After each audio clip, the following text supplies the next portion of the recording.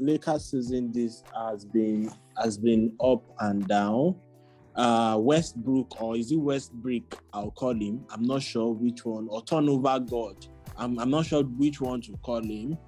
Has not been doing so great. Let's forget about the triple doubles. I'm not sure if he's a fit for Lakers. I'm not sure it's what Lakers need. I don't know. What's your opinion about Lakers in general, Israel? So basically, I really can't pinpoint what is happening to the Lakers, but this I can tell you a few things. Number one, I don't think they are playing defense as they are they are known for. So what they are trying to do is like outscore the other team, and Exactly. they're always trying to outscore the other team, but they need to get back on defense and play defense. And I also think they are just taking a long time getting into rhythm, and that is the major problem. They're just getting into rhythm, like trying to understand their plays and everything. And as for Russell Westbrook, I mean, I feel he's still going to get into shape. He's still going to get into the basketball feeling that we know him for, because over the past 2 seasons, I mean, it's when the season gets to the middle, that's when he picks form. He has not been known for picking form like earlier in the season. So just when the season is like halfway done, he picks up form. So we're just waiting for him to get to that point. So before we can finally before we can finally judge the season. But yes, another thing they need to look out. Another thing I feel is wrong with Lakers is injuries, and we all know that injuries is part of the game, but they've not really had their whole squad fit. So they still have LeBron injured. They still have Kendrick not injured. THT just getting back from injury, and a couple of other players are just getting back from injury. And Trevor Ariza, that's the sign as a 3-point shooter, is still injured. And Will Anything got back a few games ago. So like people are just trying to like get back to their normal selves. And I basically think that is adding up to the Lakers. But I to crown it all up, I think the coach Frank Vogel literally has a big share of the blame here. Like he should figure this thing out. That's why he got his team like that with a whole lot of squad depth. He should have figured this thing out. And he cannot say injury is the problem, because last year they had problems with injuries. And that's why they got quality players with large squad depth, so that they can play with or without LeBron and get the result done. So a huge blame will fall on Frank Vogel. And they are not the only team that is performing badly. The Nets too are performing badly. We can blame that.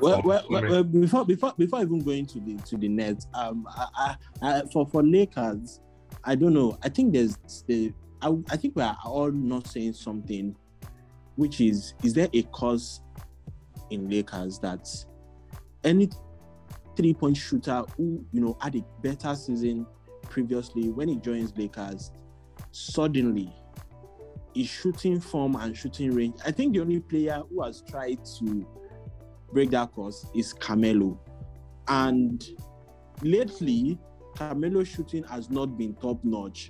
They've even upgraded his position to a starter. It has been, or are we saying Lakers, Carmelo can only shoot when he's playing at Lakers Stadium? Because I don't know. They have gotten the likes of Monk, gotten Ellington, these guys have been, let's not talk about anything. Let's say Monk. He was a better shooter at Charlotte before Lakers. We should literally give Monk credit this season, because he has literally stepped up. No, he's one of the best players. He's one of the best players this season. He stepped up to what level? And Westbrook. If you cannot, is it so hard to just pass to your nearest man. Like, why? That guy is turnover god. But we'll forget about Lakers for now. I believe they need LeBron to be back as soon as possible. Yeah. They need their general, and they need Westbrook to wake up from whatever like sleep he's having. They need him ASAP because he's coming in to closing games where LeBron are not playing. Not to come out. You should be the second star. AD shouldn't be the second star.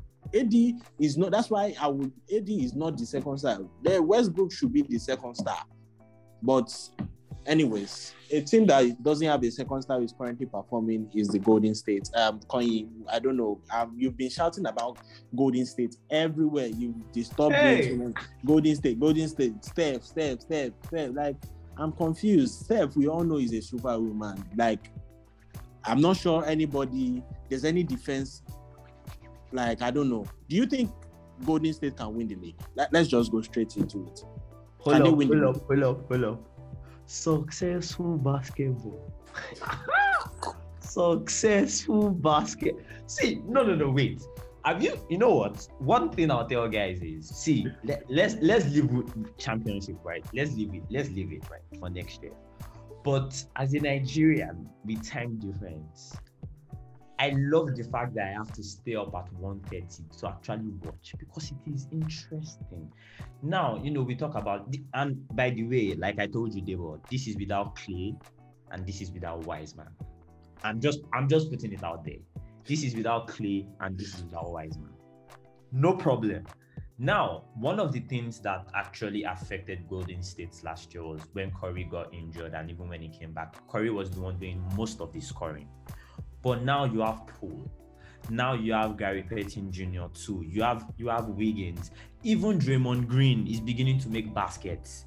Before, Draymond used to be terrible at shooting. Draymond is draining threes. They are playing, and the good part is, in fact, a lot of times Curry does not play the fourth quarter. They are playing as a team. Like that it takes me back to that Golden State team, that 15 team, yes, we all knew Steph Curry was the star, but they played, Andre Iguodala is back. It's just a joy to watch them right now. Like that's I'm not going to lie. I'm so jealous of Golden State right now. Like it's just a joy to watch right now. Against Charlotte, that's the game before the one Steph. It was 4 points. It was just 4 points. Yes, I know. I watched that game. I watched that game, and I was at some point. I was just like, Steph didn't have any gameplay in that. Like, Steph didn't play like Steph. It was bad that day. That's like not bad, but I didn't see the Steph that's on that day, and they lost that close game. Like, for Lakers, it is just different. No LeBron, nothing is happening. Like nothing is actually happening, and it is really bad. But we'll keep that aside. I'm not sure if any of us have been like following what Kyrie is doing with Nets. But are we saying Durant and Aiden together? Israel, I don't know. I don't. Or do you want to try any? Are we saying that they are not good enough to play together to be a Champions League contender? Here's the thing. Durant is an MVP. Aiden is an MVP. Yeah, and we know what James Harden did in Houston. We know Kevin Durant, and this is me throwing shot at someone. There's one ESPN reporter, analyst, that his airline is falling back, and he's shouting Durant has no help. I don't see, like, Durant's team is stacked up. He has Aldridge. He has everybody that he needs to have. And you're telling me Durant does not have any help? No, they should just. Sorry. No, but I technically, I mean, Steven Smith is controversial. But and he's very biased. So, this is me asking, like, how is it, no, how does he not have any help? Your point. If we are talking about a team that does not have any help, that was the Cavs team, Actually get your 2018, point. 2018 when LeBron had no help. So he cannot tell me that they don't have any help, because I mean that is a stacked up team, and if anybody is to blame, you blame it on two people, Steve Nash and Kyrie Irving. But no, I don't feel the absence of Kyrie is the downfall of that team. I don't want to believe. No. I think this is it, right? Basically, if Kyrie is playing as at now, right, one of them will not be on the floor. Basically, that's what will happen. Or one of them will not be able to hug the ball like before, because Ivan will be the one being the floor general. I think that's the issue. One of the things that made Durant play well with the Golden State was the fact that there wasn't exactly any ball hugger in the Golden State. Everybody was playing. Everybody was trying to space the floor. So it was basically just give it to the freest man to make the cleanest shot. The problem here is you have Durant, who would most likely hug the ball because he wants to take the final shot. You have Harden, who is probably one of the craziest ball huggers in the NBA. It is most likely not going to work, and they will expect these guys to run the floor. They will not. And that is where Kyrie Irving now comes in. And Kyrie is also a ball hugger. Let's not forget that. He's a selfish player. That's what they expected him to do in Boston. He couldn't. No. But so this is the thing, right? This is the thing. Where he's a ball hugger, he doesn't do that, but he distributes better than Harden and Durant. That's the reality. No. You can, no. Harden distribute better than Kyrie. Like no. In a team full of stars, who will most likely distribute more? It is Irving. In a team full of stars, it is Irving that will most likely distribute more. That's what I'm saying. Well, we can tend to agree towards that, because Eden is more of a scorer. He likes to score. We all know he wants to shoot. But last season, he changed that a little bit. But I just feel like Israel said also, Nash should be blamed, because you can't have Durant aiding, a 3-point shooter in Joe Harris previously. He has Paddy Mills from Spurs. I think it's all about finding a balance at the end of the day. Fouls. That's really, really, I don't know. That's really, really funny. So the coach also has his own share of the blame, but we'll wrap this up with talking about a coach who has himself to blame. Under fire, Gernot Rohr, the coach of Nigeria, who has really, really been under so much criticism. And that guy. wait now, calling. I feel he should have been fired a long time ago. It's very sad. It is very sad to be a United and a Nigerian fan at the moment. It's very sad. Well, that's fine. Okwe, what do you think? Do you think Gernot Rohr should be given that chance to actually take the players to Nations Cup and see his performance? Because I think we are also forgetting that we are not Brazil, we are Nigeria. And Nigeria, before now, has only won the Nations Cup 3 times. We have teams like Egypt who should assume birthright for the Nations Cup, right? And they are not crying about their coach or something. So I don't know.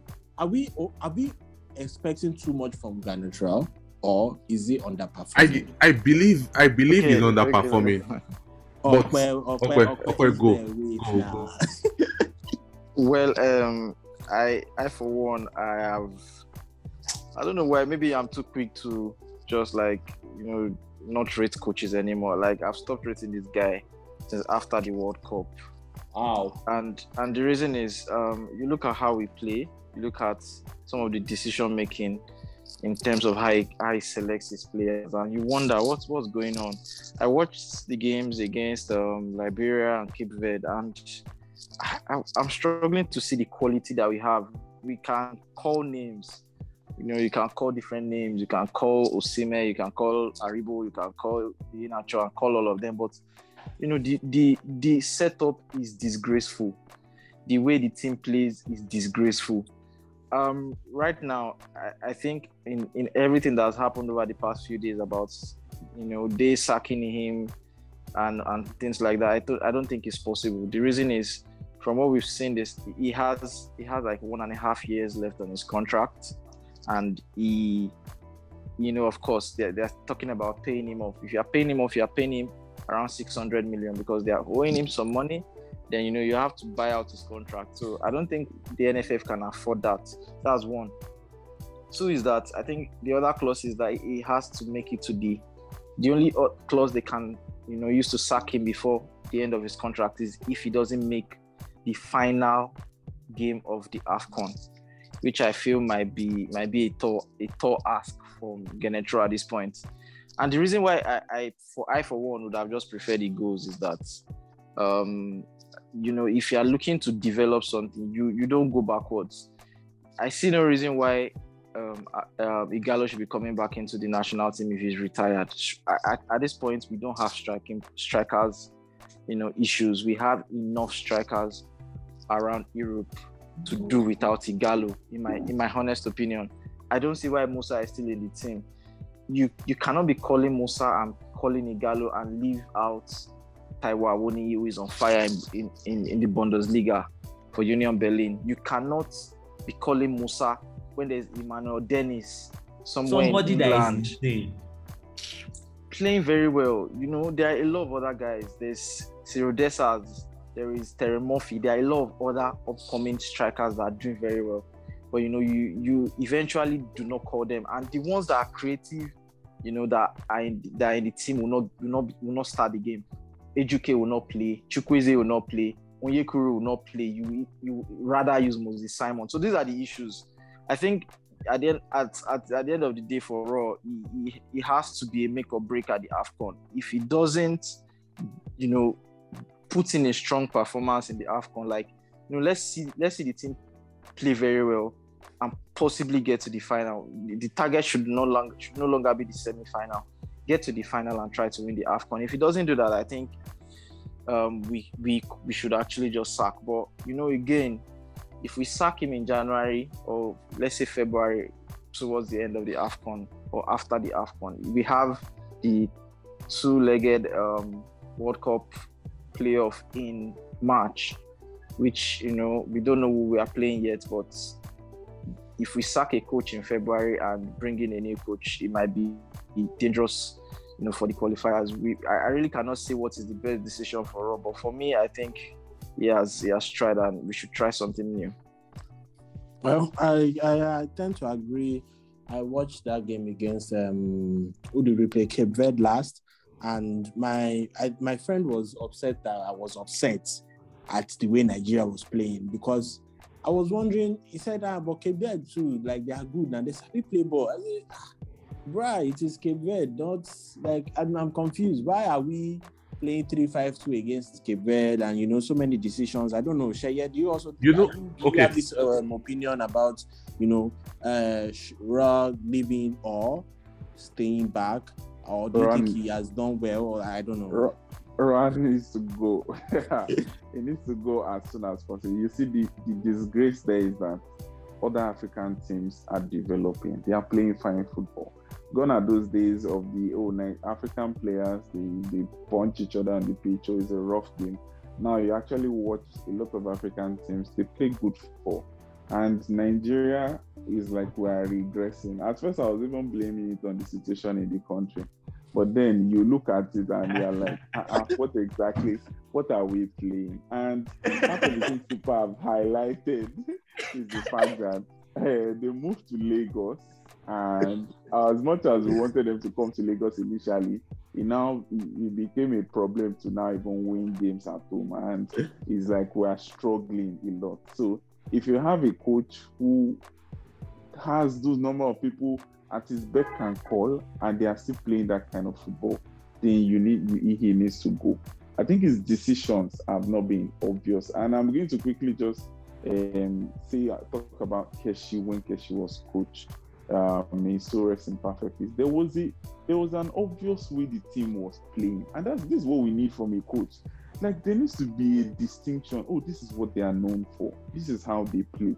There was a time that everybody knew, even this Cape Verde, Benin, I think it was Benin Republic or one of the other African teams that during the last AFCON, that they were very difficult to beat because they were obviously playing tiki-taka. Like, there are so many teams now that are trying to create an identity for themselves. We cannot just be doing as if they are playing sets. Just gather boys together. Shameful. It's really shameful. And that's what he's doing. Today, this one, you just look at it that, let's try this one. Guys, we have to have an identity. So he needs to go. The football world has passed that. Like, basically, I just feel like starting from the call-up, like him calling up players, you just see the call-up list and it's just imbalanced. Like, he calls like 10 strikers and 4 midfielders and like it's just imbalanced. And I'm like, does this guy really understand what he's doing? Or he's just like, okay, I'll select 11 of you anyways. You people should just go to the pitch and play. So exactly, he's just selecting them. This guy na my guy. This guy na my guy. This guy na my guy. Guys, put them. see, Gernot Rohr is a criminal. That's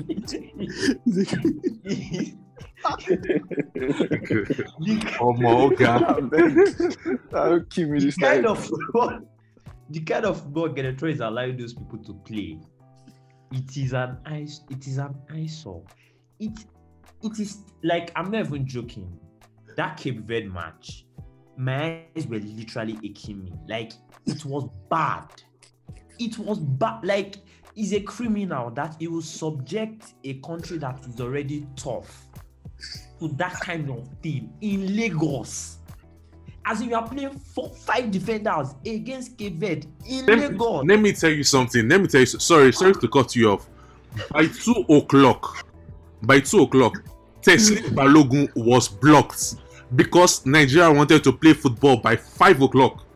That's 3 hours before the match. Everywhere there was traffic. You couldn't drive into Surulere. And the same thing happened after the match. So he subjected Nigerians, especially Lagosians, to, like, oh my God. I said he's a criminal. Wow, that is really, really. I thought I was the only one, pained about the whole situation of Nigeria. It was not. I don't know. It's like Mokwe said, Igalo coming back, a question mark. Sorry to cut you off. I was watching King Ekon's vlog and where he interviewed Igalo, and I think what Igalo said was like his coming back came with terms and conditions, and his coming back was, he told the NFF president and Gernot Rohr that he's not coming back to start games, that the real number 9 in this team is Osimhen, that Osimhen is the real number 9, that is not coming back to start games, he's coming back to like mentor and be like the Mikel on the team, quote and unquote, be like the voice, the elderly voice in camp. So he's not, and that's what he said in his own words, just so you know. Well, if that is the case, I'm not sure. The honest truth is, I am not sure about that, because we have the coaches who should be the voice, right? So why are we appointing a second voice in a team that have talent? We can't say that. Even if you want to have a second voice, Musa has been in the national team since 2012-13. That's a voice. So Musa is 29 years old. Just let's leave his age, but at least he's been there for a while. So if you are saying you need someone with experience, okay, Musa has experience. Many of these guys are not even. These guys are top guys. Indeed, he has been to the World Cup. Tebo has been to the World Cup. A couple of them have also been. Leon Balogun and those other guys they are big personalities in the dressing room. So what's the coming back as a figure to come and do what?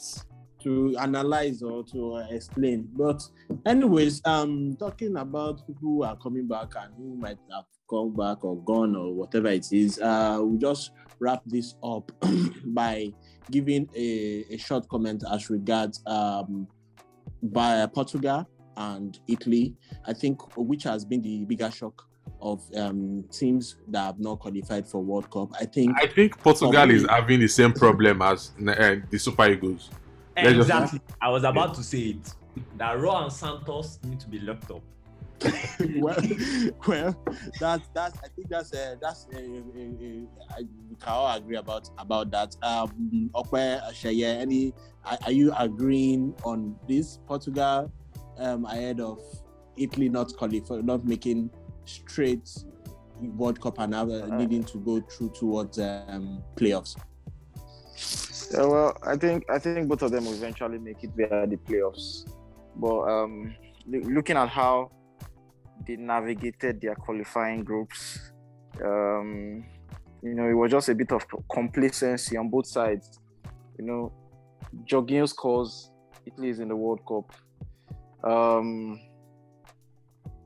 Portugal, if they had won their game against Ireland, they would have gone to the World Cup or even drawn the game against Serbia. So I think it was just a bit of complacency, in navigating those last two games.